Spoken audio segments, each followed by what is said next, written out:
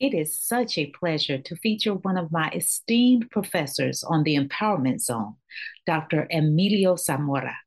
Dr. Zamora was one of my professors during my first year of graduate school at the University of Houston. Dr. Zamora is now a professor of history and the Clyde Raub Littlefield Chair in Texas History at our alma mater, the University of Texas.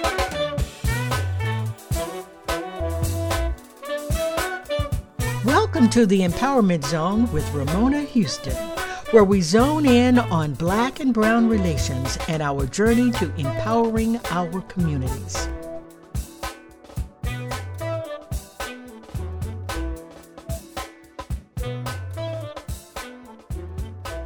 Dr. Zamora has been extremely influential in my educational and professional development as a scholar and activist, where my primary focus is on the African American and Mexican American communities' efforts to create social change. In part one of our conversation, Dr. Zamora explores how his life growing up in the small town of La Feria in South Texas, his undergraduate education, and his research on Mexican American activists Alonso Perales y Jose de la Luz Sáenz has shaped his consciousness as a scholar and activist. Enjoy our conversation and see the show notes for more information about Dr. Zamora. As always, make sure you subscribe to the Empowerment Zone podcast and give us a rating on Apple Podcast. Your support will make sure that we continue our journey in empowerment and impact. Dr. Emilio Zamora, it's so good to have you here. Welcome to the Empowerment Zone. Thank you so much, Ramona. I'm glad to be here and to join your listeners and viewers. Yeah, I'm really excited about having you. One reason is because you're one of my former professors at the University of Houston, and now you're at my alma mater, the University of Texas, in the history department. And you just taught me so much during my first year of graduate school. I'm forever grateful to you. As an African American studying both African American history and Mexican American history, I always felt embraced by you as a student, and I never felt like an outsider to Mexican American studies. So I must express my gratitude to you. Well, my admiration for you began when I first met you. You always stood out as a bright, dedicated, socially conscious young woman. And I appreciated that because that's one of the things that I value among young people, that kind of awareness that you exhibited, that you continue to exhibit with your entrepreneurial and scholarly interests. So I'm so glad to know you, and thank you for having me. Thank you, thank you. And we're both natives of Texas. Mm-hmm. And, I'm sure, like myself, that growing up in Texas really shaped your identity and shaped your interest in studying Mexican/Mexican American studies. And so could you tell us a little bit about your background and how you decided to study ethnic studies? Well, I have to start with my parents. Like all good parents, they guided me well and made clear what kinds of values were to define me: hard work, respect for the rights of others, a sense of social responsibility. I was born and grew up within a working class Mexican family on the border. My family of both sides, my paternal and maternal sides, date their ancestry back to the 1700s on the border. And the first thing that I think is important for me to say is acknowledge my parents, particularly my grandfather, who not only guided me in defining who I was with values, but also told me a lot of stories that helped me understand somewhat at a young age. Of course, I didn't have the words for it, that there was social inequality. More importantly, the social inequality was racial. That is, society was defined in terms of Mexicans and white people. And the lines separating us were very clear and sharp and deep. So that's the thing that I remember my grandfather would always talk to me about the Gran Despojo, the great robbery of 1848, when the U.S. Directed a war of aggression on Mexico and resulted in forcing Mexico to give up more than one half of its territory to the north, which became the American Southwest. So he would tell me those things. But the other thing that stands out in my memory is driving across the border to visit my paternal grandparents. And the trip was no longer than 1 mile in length because we were that close to each other, but separated by the border. And I remember distinctly seeing tractors in the farms of South Texas, farms owned by whites, worked by Mexicans. And then crossing the border and seeing that people on the Mexican side weren't using tractors.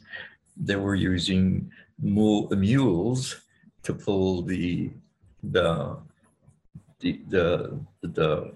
various technology that we're using back. In other words, I was able to notice a difference not only between whites and Mexicans and working class people and upwardly mobile people, but I was able to see the difference across the border. And so that made a great impression on me. Again, I didn't have the words to explain it. That I learned during another important phase in my life, and that involved my college days in a small four-year institution, the only four-year institution of higher education in South Texas, which is about 100 miles north of the border. The place is called Texas A&I University. And I was involved in the student movement there. You know, young people, when they enter universities, they invariably ask themselves, who am I? Now that I'm separated from the family, what decisions am I going to make to continue with the values taught by my family and adding new ones? This whole process of developing a consciousness is very important to young people. For us as young people, that is, for us as Mexicans, and I think it happened also with young African Americans. We were asking the same questions, who am I? But we were asking those questions with a very clear understanding that the context within which we were asking those questions was a highly racialized, unequal society. So we asked ourselves, basically, who are we as Mexicans? What responsibility do we have to our communities as this new intellectual class? So that's how we developed our student movement. We took over the student government. We helped the local public school students organize walkouts and protests of discrimination in the schools. We were connected with the farm workers movement. We provided support, and in the process, we talked. We shared observations and guided each other as young people towards a consciousness that incorporated all that we understood to be a racially unequal society in South Texas. That's how I entered graduate school at UT Austin in 1971, with that kind of pretty well-formed sense of who I was as a Mexican and my responsibilities to not only my community of Mexicans, but also other working class communities throughout the country. And so I decided to study history at UT Austin, primarily because I wanted to use the skills that I would develop to teach, to write, to publish, to support the cause for equal rights. And so I decided to write on Mexican American history, a field of study in American history that had not been developed. Some people had written materials, but we had not systematically built an academic program in colleges and universities across the country focusing on the Mexican community. That was a major fight. As graduate students, we risked a lot, as many other students did throughout the country, African Americans and women. We initiated these new fields of study. That's not to say that other people had not written before, had not made the same arguments for including us into the larger story. But this was like a new phase with larger numbers of us that were now basically forcing our way into the graduate programs. And so I was involved in establishing and developing the Center for Mexican American Studies, which included an academic program in which I participated both as a graduate student, but also as an instructor. So it was an amazing responsibility that we assumed as young people. We were in our early 20s, studying our history, fighting for the rights to teach those courses, and then teaching them and doing right by the students who wanted to learn. So I grew intellectually very rapidly. I grew with a sense of social responsibility. That I think shows in my work. I've written quite a bit on Mexican American history. And I've written about the conditions under which Mexicans have lived throughout the 19th and 20th century.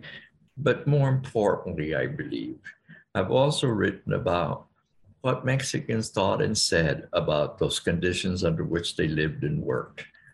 That is, Mexicans, shouldn't be surprising, like other groups around the country, came together and built social movements to advance their interests, which is just another way of saying that they came together to express a common shared identity as members of the American working class, fighting for social justice, which involved challenging not only discrimination against their people, but against the whole edifice of race, which is very important.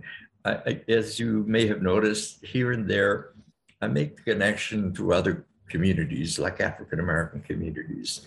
I think that different communities, independent of each other, often come to the same conclusion.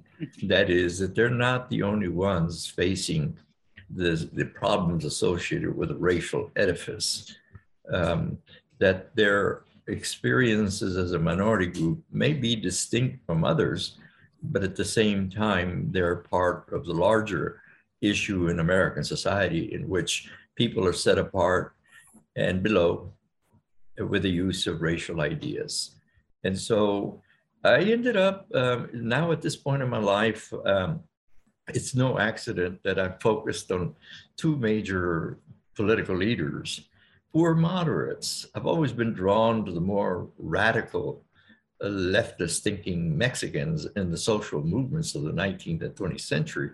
But I ended up studying two upwardly mobile Mexican leaders associated with what I believe to be a moderate, relatively speaking, civil rights movement. And I think I've done it because I wanted to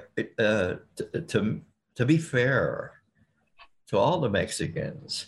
We have different ideas as we move forward, like African Americans. We have differences, and sometimes the differences become divisions.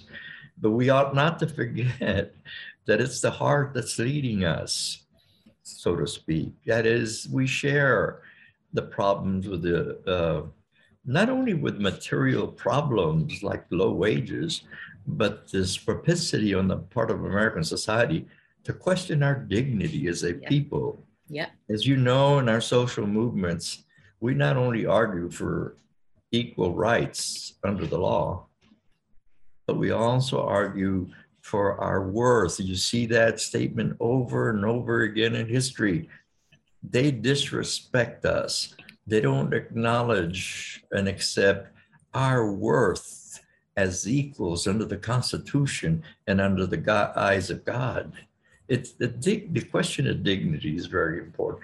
So even moderate leaders, including these two individuals that I wanted to just address real briefly, Alonso Perales and Jose de la Luz Sainz, they also shared in this deeply felt concern for equal rights. And though they may have been moderates or cautious, we need to understand that we always operate within contexts that are peculiar, that are different. I think you'd be a fool under some circumstances to propose a radical solution to problems. Sometimes it's not possible. Sometimes, like my mother used to say, when you come up against the wall, look for ways of going around it, over it, and under it.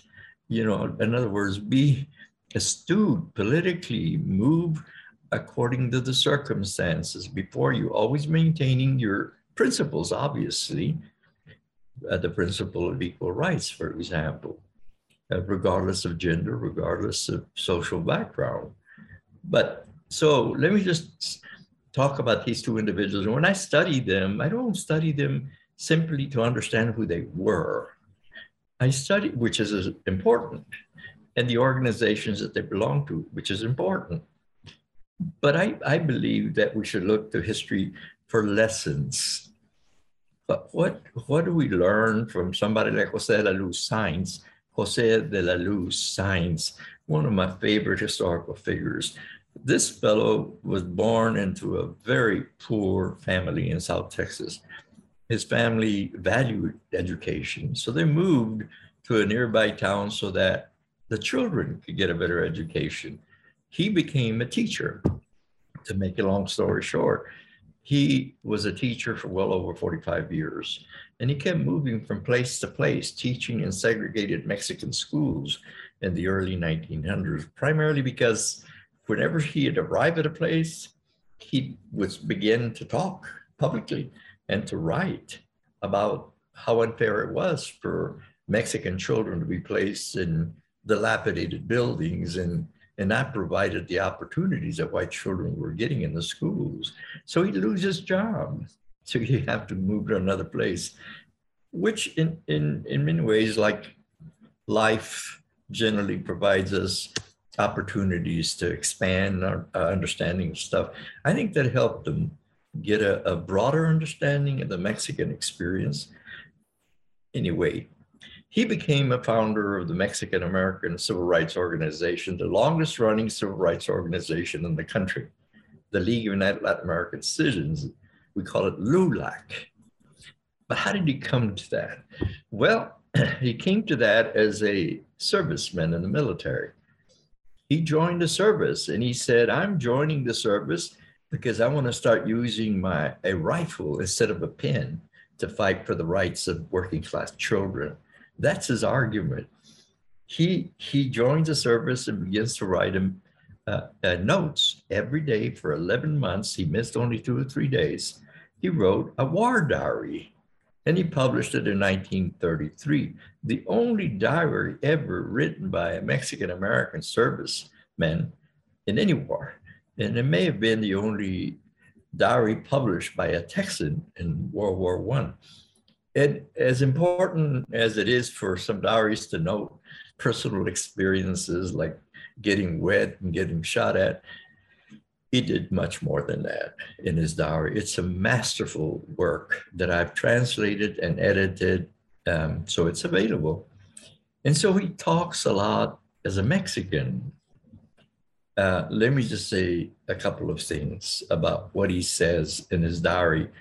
He says, we African Americans and Mexican Americans and Native Americans that are fighting for our constitutional rights, we are the true Americans because we're abiding by the fundamental values in these important historical documents. The segregationists are the ones that are undermining the possibilities, the grand possibilities of the Republic. They're the enemies of the nation. He also said, I am not going to wave the flag simply for the sake of waving the flag and drawing attention. I'm going to argue for what stands behind the flag. What stands behind the flag is the American Constitution, which argues for equal rights. The last thing, which he says a lot of other things, but the thing that really impressed me, that carries a major lesson from history for all of us. He said, we Mexican Americans, and they're getting together and talking about this. He said, we are making the ultimate sacrifice on the battlefields so that future generations of any social background in the future can argue for equal rights on the basis of our sacrifice. That's prescient, that's visionary. And we should always, I think, look beyond our station, look beyond our experience, and with this kind of critical social consciousness, think about how we can contribute for a better life for our children and grandchildren. And as modeled by Christ, this often means sacrifice. Of course, they were making the ultimate sacrifice, but sacrifice comes in other forms. That's one of the lessons that I draw from him. There's many others. The other historical figure that is very instructive for me is Alonso Perales, also a founder of LULAC, an attorney. He's an extraordinary individual who achieved so much, including participation in an inaugural meeting of the United Nations in San Francisco, 1945. He participates as a member of the Nicaraguan delegation. That's the explanation of that is another story. But once he's there, he uses the case of Mexicans to argue for a charter guaranteeing people around the world the right to live freely, absent, racist ideas and discriminatory behavior. And he not only argues the case of Mexicans, but he argues against what I called earlier the edifice of race. That's just another way of saying that he recognizes that the problem of race that has brought on two major wars, at least one world war, is a central issue, particularly for the victims of racism, which includes not only Mexicans, but African Americans and Native Americans and so forth. So he contributes to that, the writing of that charter. That's one of his major achievements. But for me, the lessons that his life gives us are pretty clear. We need to be devoted to the idea of social justice as much as we can. This is a serious business. He, along with his wife, dedicate their lives almost entirely to the cause. They make great sacrifices, not like the sacrifices on the battlefields by Mexican American soldiers, but he makes sacrifices with his time and many other things. He was very astute politically, which reminds me of my dad. One of his most important pieces of advice in Spanish, which sounds harsh, he always said, be astute, no seas pendejo, don't be stupid. When you go out in the world, figure it out, move intelligently, don't let people misuse you, be smart, be astute. And that's what I learned from Alonso Perales. Not only should we devote much into the struggle for the rights of humanity, but we ought to do it with the abilities, the God-given abilities that we all have, and all that we've learned along the way as we mature and become integrated, fully integrated individuals.